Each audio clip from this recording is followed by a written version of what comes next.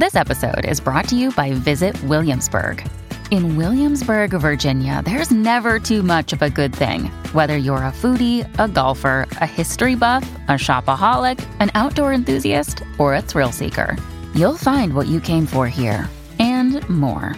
So ask yourself, what is it you want? Discover Williamsburg and plan your trip at visitwilliamsburg.com. The podcast where we talk to smart people, but not necessarily done by smart people. That is an awesome question. This one goes down probably on one of my top 5. Hey, I like nutrition. I like to eat food. This is the coolest thing ever. We're going to do this forever. I wish I paid more attention in that class. You know, I'm going to be honest, I don't understand that. As a man, I don't get it. Welcome to smartpeoplepodcast.com. Hey everybody, welcome to Smart People Podcast. This is Chris Stemp. And this is John Rojas. I hope you all are ready to Zoom today. Boo. You didn't like that? Boo. Terrible puns. It wasn't a pun. It's like, I'm just saying. Today we are interviewing the author of the brand new book, Zoom, Surprising Ways to Supercharge Your Career.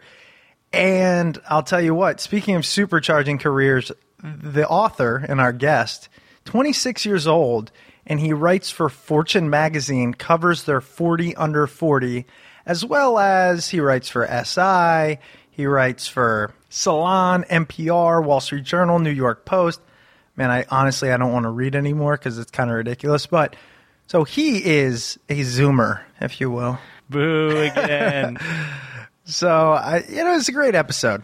This week, we're talking to Daniel Roberts. But before we get to the interview, please do me a huge favor. Head over to iTunes, either on your iPod, iPhone, or computer. Leave us a star rating, a comment, a review. What about their iPad? Yeah. Oh my gosh, how did I forget about the iPad? What about the iPad 2? The iPad as well. They don't call it that anymore. I think that one's discontinued. But yeah, no, let everybody know if you like the show. Thank you for emailing us, telling us the stuff you like, sometimes the stuff you don't like, leaving reviews on iTunes. Really cool. Make sure to check us out, smartpeoplepodcast.com. Love when you connect with us there. So we are going to jump into the interview with Daniel. We're going to talk the 40 under 40 list, which is so cool. We talk about Under Armour and Google, but we also talk about some chefs and some cool stuff. Why am I telling you? Why not have Daniel tell you? I was just going to say, why don't you guys just listen and hear it for yourself?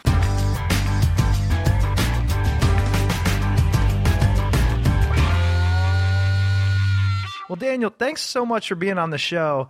I'm really excited. I want to talk to you about the book that you just wrote, but it's interesting because, and that book is Zoom for everyone out there. It's interesting because you wrote this with a group of people. Is that correct? That's right. It's really better to think of it as a Fortune effort. And, I always use the phrasing, our book. It's the product of our 40 under 40 list, which we've been doing for 5 years now. The first thing I thought of is, how did you score this gig? I mean, 40 under 40 is one of the coolest things ever. I have been reading it probably, 10 years maybe since I knew what money was. But well, I'm glad you'd say that, first of all, because, I've noticed the number of lists by magazines that rank young business executives has multiplied. I mean, these lists are everywhere now. And I'd like to think that we are one of the most authoritative, but certainly we're not the only people doing this. And I think the reason these lists have proliferated is because the people have multiplied. There are just younger and younger executives at big companies now, and that's a tide that is growing quickly. We've been doing our list for this year. The list comes out in October, and it'll be the 5th iteration of the list. So that was part of the impetus. We sat down and said, can we take some of the best and most interesting stories of people who've been on the list in the past, many of whom have aged out. They don't have to still be under 40 to be in the book. But can we take the most interesting stories and put them together in a book that really tells each one as a narrative, but also has lessons that can be gleaned, career lessons? No, I mean, it definitely makes sense. Out of any list that's been compiled, the ones that you're going to want to learn from are these guys. Yeah, absolutely. And, I tell people these aren't necessarily the most interesting of all, or at least the most powerful of all the people who've ever been on our list, but they're people who we think in total, make a good mix of industries, of backgrounds, of personal style. I mean, some of these people are what you might call company men who've managed to rise within one big corporation slowly and methodically. And some of them are really more edgy, aggressive entrepreneurs who've taken on a big industry and said, you know what, I have a great idea. I'm going to run with it. I'm not going to rest until I've built a big company from the ground up. No, exactly. And one thing you mentioned that you've been doing it for 5 years or so. I could have swore, wasn't there a 40 under 40 back in like 99 or something like that? There was. And, that was before my time at Fortune. I've been here for 3 years. But the initial 40 under 40 at Fortune was based solely on wealth, which, I think made sense back then. But nowadays, I think purely talking about someone's money isn't as sexy. I mean, there's a reason that, magazines like Portfolio closed down, magazines that just celebrated big, rich hedge fund guys. And so they canned that iteration of the list, and they met for a brainstorming session in 2008. And they decided, is there a way we can bring this list back but base the rankings on something more subjective, something editorial? And so nowadays what we like to say is that it's a ranking of the 40 most influential people in business that are under 40 years old. But even by that definition, I caution that, there are probably people who may not be in the 40 most powerful, but they're certainly among the most impressive because of what they've done so young. And I think that is one of the things that makes the list so unique and so original is, like you said, you could go up and just slap a net worth on somebody and put them on a list, and that happens. A lot of people do that. It's interesting. But to really look into the, what makes them powerful, respected, rich, all those things, that's a whole nother thing entirely. Yeah, it's funny. Just to mention, one of the other things I do here, we're in the same building as SI, as Sports Illustrated. And it's just funny to be discussing this list because something I did this year, we're sort of sister publications, but a list that SI does that I did for them this year was the Fortunate 50. And it's a straight, pure ranking of the highest earning athletes. And that's fun as well. But just like you say, I mean, you look at a list like that and you think, gosh, this is interesting. These are the 50 richest athletes, but it's not the 50 most interesting athletes in my mind, not by any stretch. I mean, there are a lot of guys who I'd love to read a story about who aren't making the most money. And that's why I agree with you. I mean, the way we do the 40 under 40 now is, we have a big reporting team and we spend weeks talking about, well, what are you seeing in this industry? Who's interesting here? What's a startup that you've been following that seems to be growing at a crazy pace? And who's the man or woman who created it from nothing? And I like that more. I agree. It's not just about wealth. I think that's not really that sexy anymore. And actually, you touched on it right there because that was going to be my next question is, how the hell, I mean, you just get in a room and is there a criteria? Is it, hey, we're going to get massive pots of coffee and we're just going to chug through tons of companies? Do you each pick different segments or how's that work? Yeah, it's a question we get a lot, and sometimes it's hard because, this has become a list that frankly has some clout and people know about it and they want to be on it. And so every year we get more and more PR pitches from companies. They say, I'm repping X science startup and our CEO is 33 and making waves. And they want to know, well, what exactly is the criteria? And what I tell people is it's an editorial product. I mean, in every sense of the word. And sometimes that's frustrating for people. But, it does mean that it is subjective in some ways. I mean, there are people who might have companies that are making a lot more money and are a lot more significant in the world than some of the people who will make the list this year. But either, we just don't think they're as interesting, or either they've already been on the list, though we do repeats. But all that is just to say that it is it's a group of voices. It's a team effort. And it's mostly the young writers here that are energetic and excited and follow the young business people. So it's certainly the most fun list we do, I'd say. We have people who work on, the 100 best companies to work for list. We have a whole host of franchises. And some of them might say otherwise. But I think 40 under 40 is just by far the most fun gig that we have. And we have 3 big reporting meetings that involve the whole team. And those do get boisterous. They get out of hand and they last for, a number of hours. And then it comes down to a smaller group. I help the editor of the list, Lee Gallagher. I'm her lead on the list. And we end up having hard decisions every year. You know, we end up with maybe 50 people that we think are just fantastic and should be on it. And ultimately we have to cut it to 40 slots. And sometimes we slip in ties, although we're trying to have fewer ties this year. But it's definitely difficult. And there are people who don't make the list who are fantastic and deserve to make it. So it's hard. Do you think there's a lot of bias flying around in terms of the younger the better, or they've already been on the list, so regardless of the fact that they're awesome, they can't be on the list, things like that? Gosh, it's... I mean, that's a loaded question. But well, sure, and you never want to give too much of a window into the process. But, we face these questions all the time, and I think that Lee Gallagher and I over-deliberate about this. I think that we stress and obsess over questions that probably the average reader doesn't even think about. Like we say, well, gosh, this person is on every year, but it's Mark Zuckerberg. Yeah. We have to have Mark Zuckerberg, and, I go to bat for certain people and I say, gosh, I'll give you guys a great example, actually, and it's a way to return to the book because he's one of the 31 people featured in this book. But Kevin Systrom is the founder of Instagram. And obviously now, that's sort of in the general lexicon. We all know Instagram. But 2 years ago, when we were talking about putting him on the list, and I'm not going to suggest that we discovered him by any means. I mean, Instagram had been around for maybe 6 months, and he had been written about elsewhere. But it hadn't sold yet, and it hadn't made any money yet. It wasn't profitable because it wasn't trying to make money. I mean, as I'm sure you guys see, all these startups, Snapchat, blah, blah, blah, all these apps, they don't need to worry at first about making money because they have backers. And they just keep raising funding, and they can think about how to make money later. So at this point, Instagram was a photo sharing app. And in the most basic sense, you could look at it and brush it off and say, gosh, it's an app that makes photos look like Polaroids, like whatever.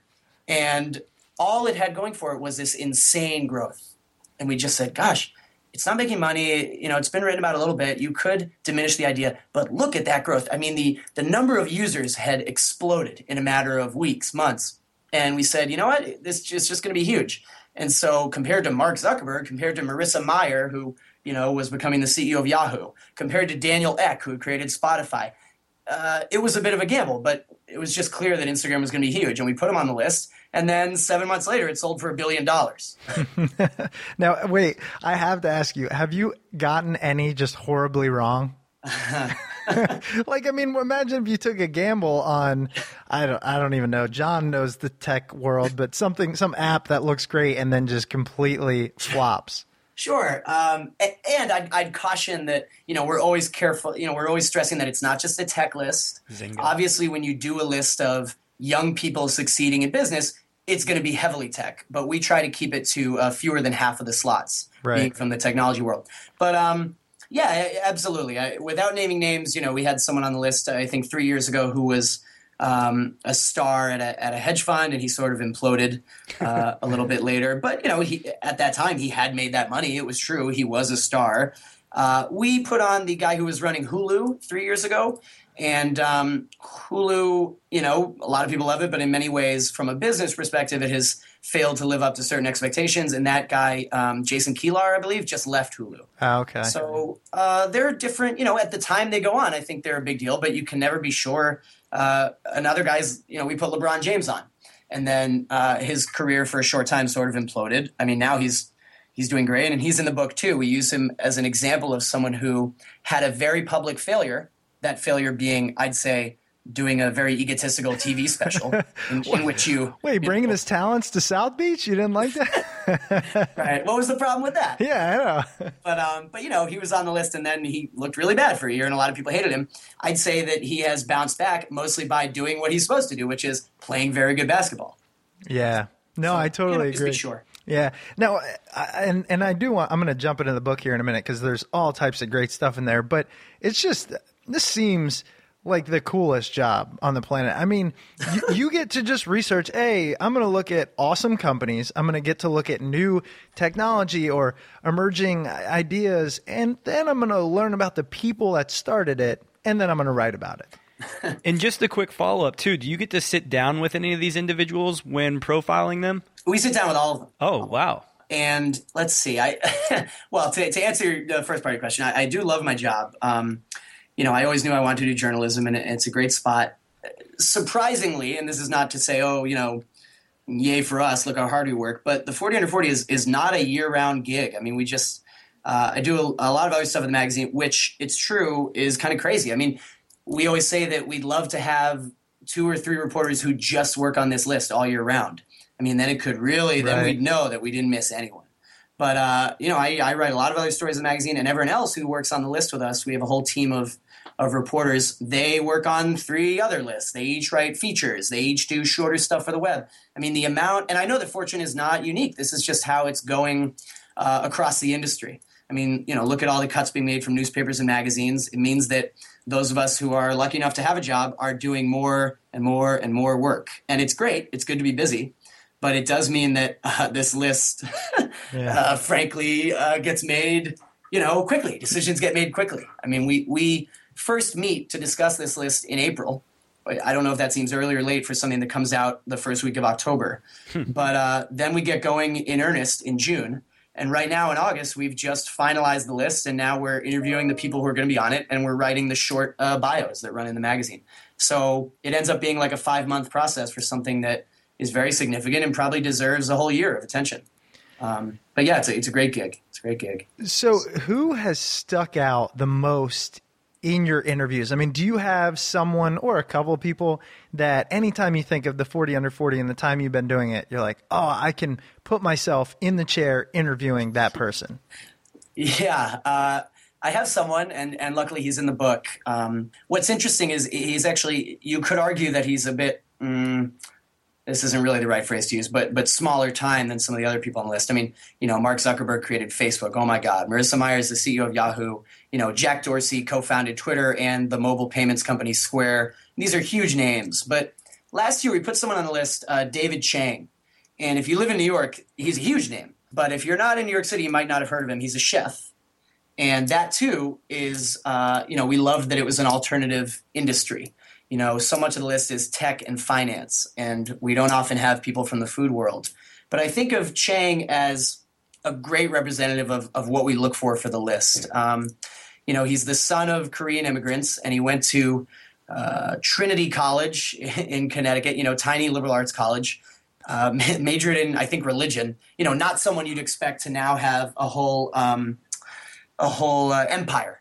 But that's what he has. He created a small restaurant in the East Village, Momofuku Noodle Bar. And I don't know if, now that I've told you the name, I don't know if Momofuku rings a bell. It does, definitely, yeah. Yeah, and that's the name of the company, the whole line of restaurants. And today he has something like 8 different restaurants, not just in New York. He has one in Toronto. He has one in Sydney, Australia. And, in the whole huge food world, he's not Jean-Georges yet. He's not Danielle Boulud.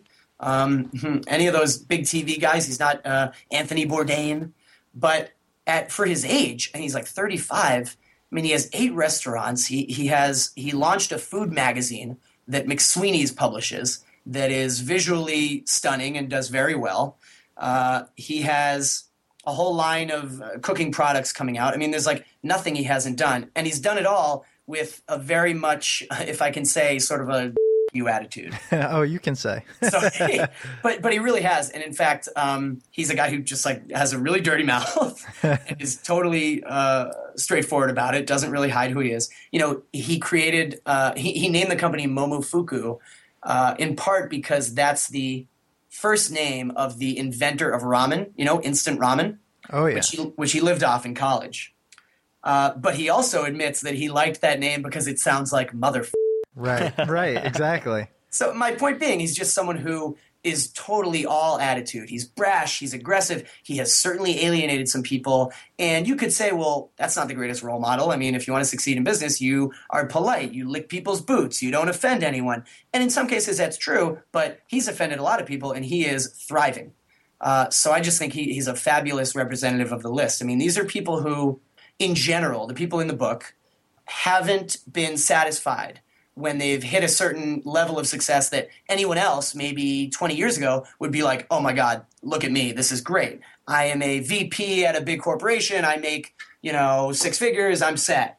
But these are people who get to that point, that impressive point, and they still want to keep going and keep charging. And they're like, it's not enough, I want to do more, I want to be bigger. And there's something to be said for that. One of the reasons that I'm really excited about this book coming out in September is I want to read about Marissa Mayer, because I actually followed her when she was at Google. I mean, she was, kicking ass, had a good paying job there. And all of a sudden, she decides to take the position over at Yahoo. What was something that you noticed about her, or one of the things that made you understand why she made the jump from that prominent position at Google to a company that in its heyday was doing well, but was pretty much in its decline at that point? Or did you just ask her, WTF? Yeah. Well, I certainly, I can talk about Marissa, but I should say that she's one of the people who was covered by someone else on our reporting team, a senior editor here, Patty Sellers, who's written about her a lot. And Patty runs our Most Powerful Women's list, which is another fabulous franchise we do that has a conference associated with it.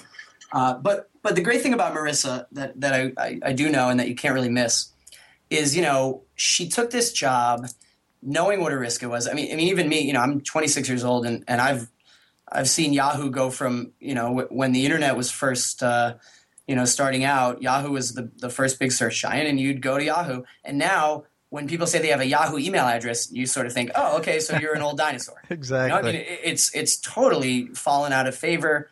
And for her to take that job, it's a huge risk. The chapter in the book that includes Marissa's story, along with two others, is named after something she herself told Patty. And what she said was that in her career, at every step of the way, she's always tried to be in over her head, that's a great thing, that it's good to be in over your head. And similar to what I was saying about Chang, I mean, that really runs counter to the traditional wisdom.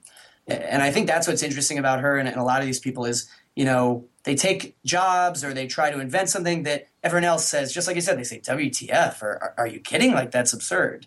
I mean, to leave a great job at Google. And she was in such a good position at Google that she was on our 40 under 40 list before she ever became the CEO of Yahoo. Right. She was on our list just because she was a high up VP at Google. She was like their 5th or their 10th hire ever. And what Patty has written about in regards to Marissa is that what's interesting about her is, you interview some tech execs and they're very bombastic. They're very, it's very obvious that they're young and flying by the seat of their pants and what have you. But Marissa is extremely down to earth. Like she says, her priorities are God, family, and the Packers. And she's like a huge Packers fan, which I love.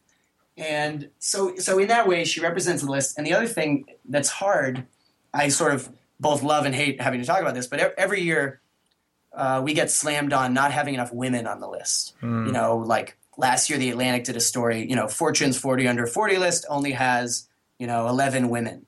And what Lee and I always tell people is we're upfront about that. We want to have more women. We'd love to have, 20 women. We'd love to have 40 of the people be women. Mm-hmm. But it's reflective of the larger business scene. And it's very unfortunate, and we hope it changes. But right now, it's like you just don't see enough of these women in high up, impressive positions at companies. And so that being said, with that being still unfortunately true, although becoming less true, that's why someone like Marissa is so impressive and so wonderful. No, and that's true. And you know what the cool thing is the book is titled, like we said, Zoom, but the subtitle, Surprising Ways to Supercharge Your Career. And even in the last two questions we've asked, you've kind of, led with a person or a couple of people that you've spoken with, but talked about how they've gotten to where they've gotten. And there must be just themes. After doing this for a couple of years, you just see, I know what this person is going to say when I ask them this question. What are a couple of those themes that stick out to you? It's funny. A lot of people, we didn't want the book to be all entrepreneurs, but it's certainly a large portion of the people in the book are people who created a startup. And a lot of them talk about that moment, those who created their own company. They talk about that moment where they thought, this is really daunting and we are not going to succeed. But they just kept going. I mean, another...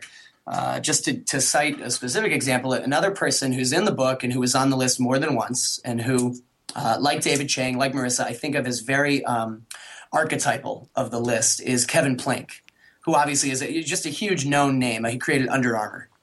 And Plank started the company when he was just a senior at UMaryland. He was on the football team. He didn't like the white tees that they wore under their, the cotton white tee that everyone wears. Mm-hmm. It would just get soaked with sweat and he'd be freezing and it weighs you down. And he just thought he could do something better. And I had the pleasure of going to Under Armour headquarters maybe 2 years ago. It was my first big feature assignment at Fortune. And I got to profile Plank and the company.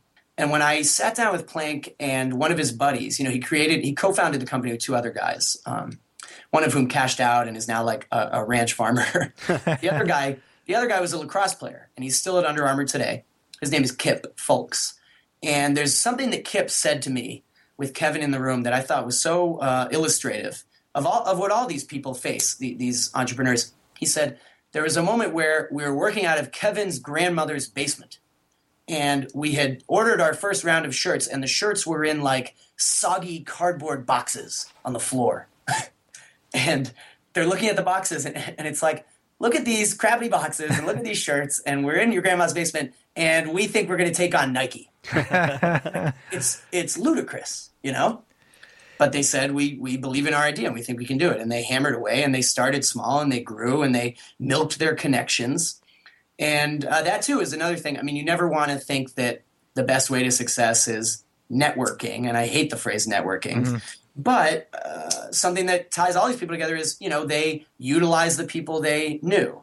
And I don't mean that to sound sort of as vain and unpalatable as it does. In a lot of cases, it's just that they had friends from college who were such great engineers, and they encouraged that friend to leave his secure job at X huge tech company and come start an app with me.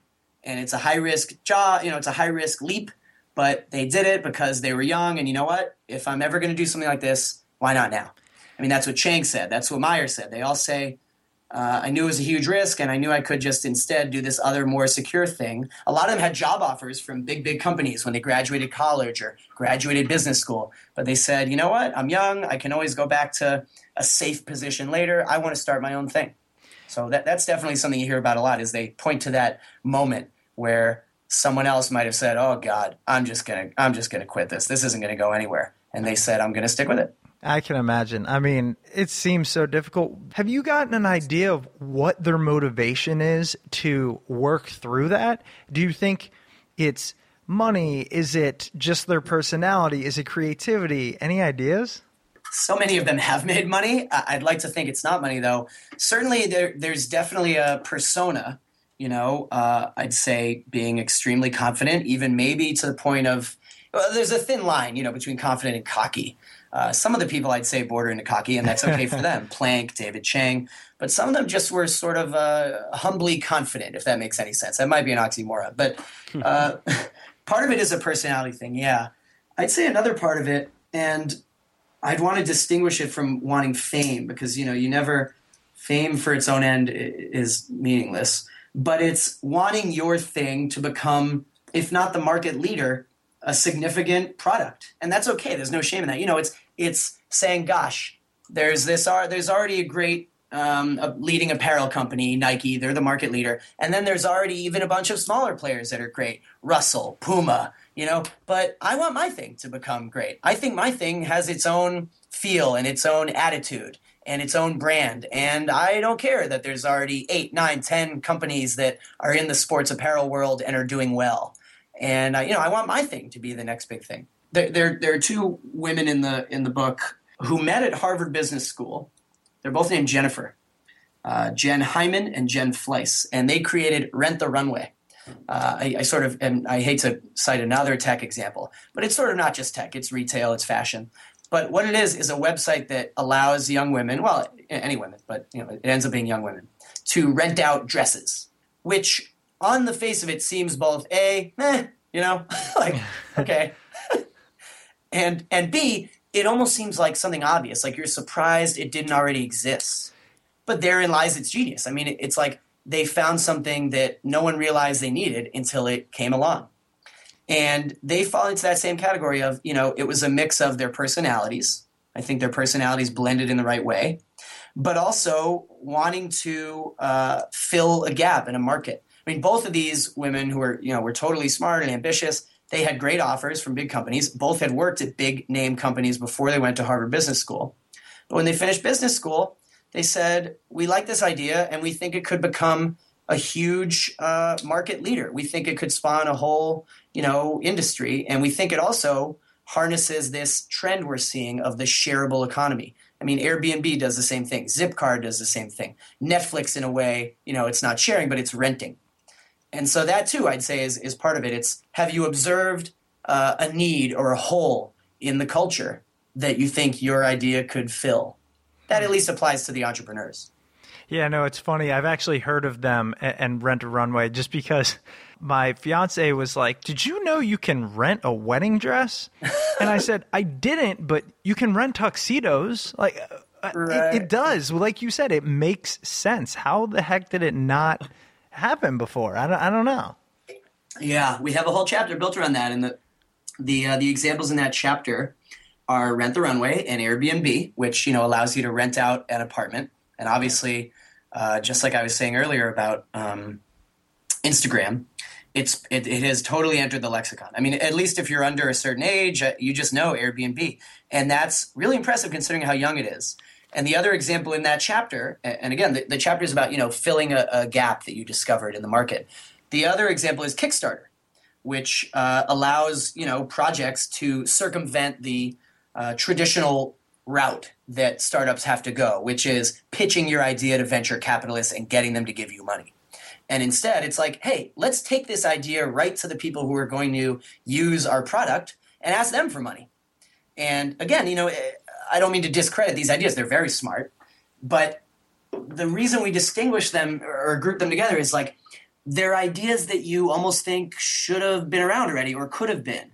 They're ideas that are very sort of functional and utilitarian and straightforward, but they totally caught on and caught fire and exploited a gap that existed. It's always so frustrating to have those, oh my God, why didn't I think of that moment? And then realize that these people are going to be making millions of dollars off this seemingly simple idea.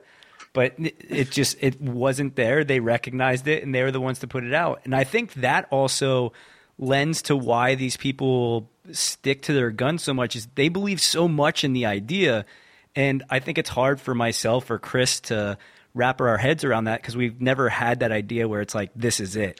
I mean, I've had it. I just haven't acted on it. Okay? Yeah. What's the idea? I don't know. You don't even want They're in my phone. It's a list. It's disgusting. I wanted to ask you actually, every chapter in the book, it's so cool. I know it's not entrepreneurialism only, but I love that. And the things that these people have done are amazing. I was hoping you could share with me and our listeners more about what you guys cover in the chapter that's Follow Your First Love. Because obviously just from that idea, we can understand what it is. But I was hoping you could tell me, David Chang or Seth MacFarlane, what you got from them about following your first love. I have to say, I love that you asked me about that because it's sort of my pet chapter, my favorite one.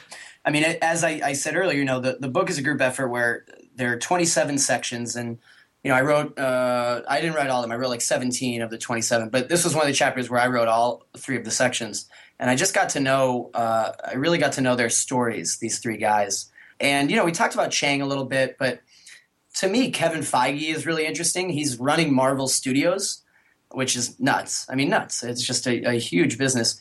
And the idea is that all the people in this chapter, and maybe it's sort of an obvious lesson, but it's one that I think you don't often see exhibited. And the lesson is, whatever it was that you loved doing, the first thing you loved as a kid, whether it was like your hobby or just, what maybe you were drawing as a kid.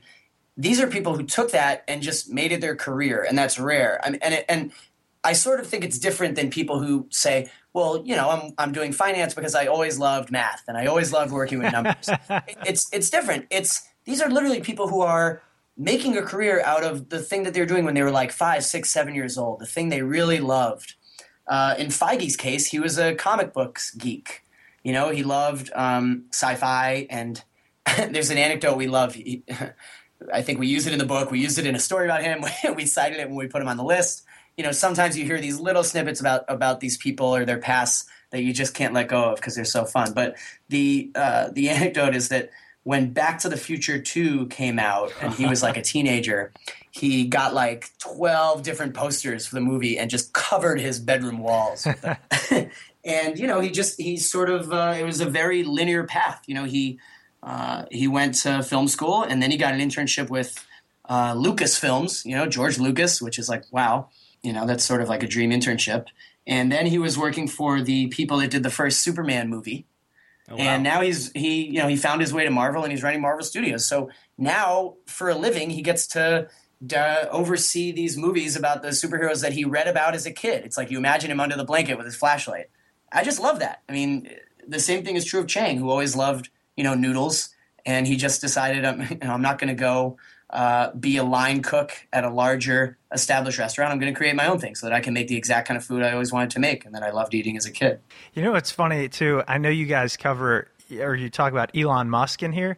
And the president of the company I work for used to work for Elon. And he just talked about how smart the guy is.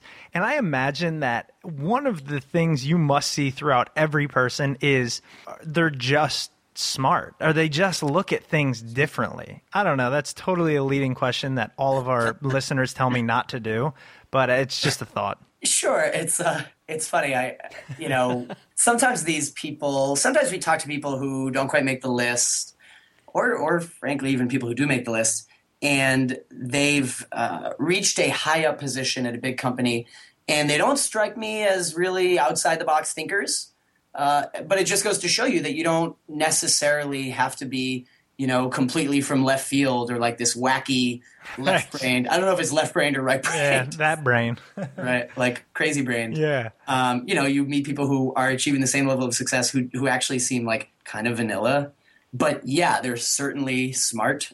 I think that to be in any of these businesses, especially tech, where it's exploding and changing every day and where, you know, I mean, everyone thinks it's a bubble. Like suddenly it seems like every good idea just gets bought up and you can make $1 billion and cash out. But people forget these guys are very smart. You know, these men and women have come up with things, or they've managed to, for the people who are at a larger company, they've managed to impress people who, frankly, usually are much older than them. And probably when a 22-year-old comes into their office and says, I think the company should do this or create this new arm, they scoff and go, okay, whippersnap, you know. Right. Out of here. But they're very smart, and they're also usually they're very forward-thinking, and they're really aggressive. You know, they take risks. They're willing to advocate for themselves. No, it's all interesting stuff. And I know we've taken up a little bit more of your time, but I wanted to ask you one more question. I love talking about this stuff. And this one is actually more, like you said, you're 26, you write at Fortune, but you do sports coverage and all that. What advice do you have to either writers or anyone that might, I don't know, I just feel like you've reached a level at a fairly young age that's tough to get to. What did you do to get there? I get young people who are interested in journalism. Obviously, I'm young, so younger than me. Either current college students or recent college grads. You know, they find me on Twitter or they went to Middlebury, and so they find out about me. I get a lot of those people emailing me just asking for general advice. You know, how can I break in? It's such a hard industry, and it is such a hard industry. And one thing I always tell them just in general is that if you don't want to tell other people's stories, if you want to talk about yourself, if you want it to be about you, then you shouldn't do this. I mean, reporting and journalism is about telling interesting stories. You are the observer. And that's not to say that there isn't room to sort of be, in the story. I mean, the whole new wave of narrative journalism is, the writer is part of the story, and you're a character in your own narrative. That's fine. But in general, it's about these other people and the interesting people that you can write about and tell their stories. And the only reason I say that is just to sort of deflect that, I try not to talk about myself. But we were talking earlier about the people who followed their first love. And I guess the reason I love that chapter so much is because it's what I did. I mean, it's close to my heart. You hear about people who go to college and they say, I'm going to be pre-med. I've always known I want to be a doctor. I'm pre-med. This is it. This is what I'm going to do. And then they take like one geology class, like intro to geology to satisfy some requirement. And they say, oh my God, this is it. That's it. I'm going to be a geologist. Forget being a doctor. And I use that example because, like, that's not me. Right. I have been so linear to the point where I'm sure it is boring to talk about. But, I knew I wanted to do this when I was in middle school. My mom likes to tease me because when I was little, her friends would say, "Oh, what do you want to be when you want to grow up?" And I used to say, "I want to write for GQ." That was my plan. And of course, when I tell that story now, people say, "Well, why aren't you at GQ?" Yeah, right. But no, I went to college and I wrote for the paper, and I guess I'd just say that, the people who are going to be journalists and are going to succeed in this field, it has to be totally what you want to do, nothing else. You want to tell other people's stories. You want to write. You love reporting. You love talking to people. I mean, I know tons of people my age who are great writers, but they're not good with people and they aren't interested in people, and it's not going to work. And I know people who are great at reporting. They're great at digging up facts. They're great at research, but they aren't, they aren't fabulous writers. And this isn't to talk about myself, but I'm just saying that you have to love doing both things. You have to love telling stories, and you also have to love it so much that you are fine with not making much money. So my story is pretty linear. I wanted to do this. I went to grad school at Columbia right after college. And then I did an internship at the Daily News, which if you're in New York, is one of the two big tabs. There's the News and the Post. And I like to say that I learned a lot more, far more, from that 6-month unpaid, brutal internship with the Daily News than I ever did from a class at Columbia. Oh, I can imagine. It's all about just getting out there and working the streets and reporting and interviewing people. No, and it seems like, just as a profession, from the outside looking in, it seems awesome, especially when you write about entrepreneurs and sports. I'm like, okay, this is not fair. I'm doing something wrong in life. But yeah, it's funny how you sort of develop a beat naturally. Most of the young writers at Fortune, we have a broad range. There are more senior writers who really do have a strict beat and get to just write about that. And so I cover a broad range, especially because 40 Under 40 is so broad. But I also have become our sports business guy. Anytime that sports and money collide, I'm sort of the go-to guy, and I just love that. It's someone said to me the other day, "I don't know how you got away with having these sports and beer beat." Well, it's true. And Seems earlier, like the best one. I said to John, I was like, "Hey," we were kind of looking about all the things you wrote about, and John goes, "Yeah, well, he writes about money and sports and entrepreneurs and business and tech and music." And I was like, "Okay, wait, better question. What doesn't he write about?" Finance and Wall Street, investing. Yeah, there you go. Well, but it's nice because Fortune's such a broad place, and I think that's where most that's actually where the most fun is to be had in this profession. A lot of magazines are going in the opposite direction. Like the magazines that cover something really niche are the ones doing the best. Like if you looked at the numbers of newsstand sales and subscriptions, you wouldn't believe. But it's magazines like Fisherman's Monthly, or Bicycling Magazine, or Women's Flower Potting. Those are the magazines that are doing well, and yet the places that I think I'd always want to be are places like Fortune or places like the men's interest magazines that just are so broad and you get to write about a lot. No, that's awesome. Well, Daniel, I really appreciate it. This is an awesome conversation. Like you said, I could talk about this stuff for days, but the book Zoom, Surprising Ways to Supercharge Your Career, it's really cool. This is it's basically the book version of what we try to do on the podcast. It's take people that have done great stuff and learn from them and then tell the world about it. It's been a fun project for sure. And I just hope that it gets out there and that people know it's a good read and that it's actually fun and young and sexy. No, it definitely is. And we'll link to it on our site and everything like that. So again, thank you for being on the show. Is there anywhere else that you think our listeners should check out, or where you write, or anything else specifically? Sure. Gosh, that's a nice question. Most of my stuff is for Fortune, but I have seen a lot of really exciting, interesting things coming around in terms of alternative publishing. I've loved watching that explode, now that everyone has an iPad or at least some kind of tablet. And I guess I'd plug, I don't actually write for these, but I think The Atavist is a great thing. I don't know if you've followed what they do. No, I haven't. Yeah, The Atavist, Atavist. And it's an iPad-only magazine with, beautiful photos, great stories. And a lot of these places are doing this sort of piecemeal journalism where they put out fabulous long-form narratives and you can buy them a la carte. You pay $3.99 for one, 8-page story. And I think that's a great thing. I don't know if that's where the whole industry's headed, but I think it's a model that's going to get more and more exciting. Byliner Originals are doing that. Amazon has begun doing that with Kindle singles, although I'm hesitant to plug anything Amazon. Right. But there's just a lot of exciting new niche online only websites that have great writing. I'd point you to The Classical. That's a sports site I write for. I'd say it has the best things that you'd find on Deadspin and Grantland, but with better writing. I love it. The guy who created The Classical is Bethlehem Scholes, who was GQ's basketball writer. The All is great, AWL. I mean, everyone in New York knows The All. That's a great site. Corey Sisha is the guy who created that, and he has a novel out now. So there's just a lot of exciting things happening in journalism that I'm really jazzed about. That's awesome. No, and that's great stuff. We'll make sure to put links to those as well up on the site. So, again, Daniel, thanks so much. Looking forward to the book coming out, and best of luck in the future. Thanks for being on. It's been great, guys. Great fun. Have a good one. Welcome back. You've been listening to Smart People Podcast. I don't know why I feel like I have to bring it back like we're doing a radio show today, but figure I'd just do a joiner and let them know why not? What they were listening to. Thank you guys so much for listening. Thank you for doing everything that you do, emailing us, tweeting us, sending us messages on Facebook. Don't thank them if they haven't done anything. What if they haven't done that? I'm not talking to those people specifically, the ones that have. Thank you. The ones that haven't, do it. Go ahead and do it. Do it. Shoot us a message one day. Do it. Head over to smartpeoplepodcast.com. Support the show by clicking on the Amazon banner. Do some shopping. You've got back to school coming up. You do have school coming up. But buy all your kids' school supplies. If you're at college, buy your textbooks on Amazon. Do not buy your college textbooks from the school store. They are too expensive. Buy them on Amazon. Support our show. Thank you all. And to all, a good night.